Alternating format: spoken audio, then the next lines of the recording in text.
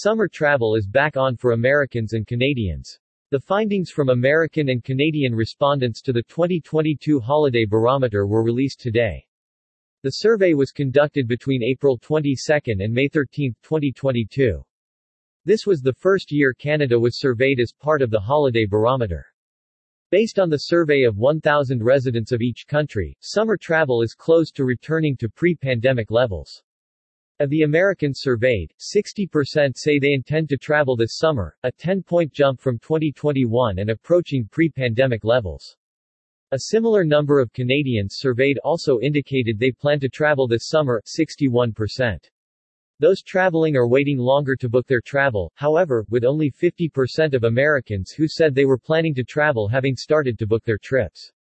Even more Canadians are procrastinating on booking their travel plans. Only 42% of Canadians who indicated they plan to travel have booked their summer plans.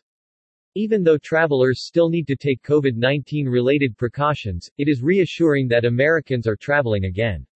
Last year, the Americans who took the Holiday Barometer survey were optimistic about travel returning to normal in 2022 and seem to have been proven right. The number of Americans and Canadians who are traveling this summer is a great sign for the industry and, with increased travel budgets, the future of travel is looking up.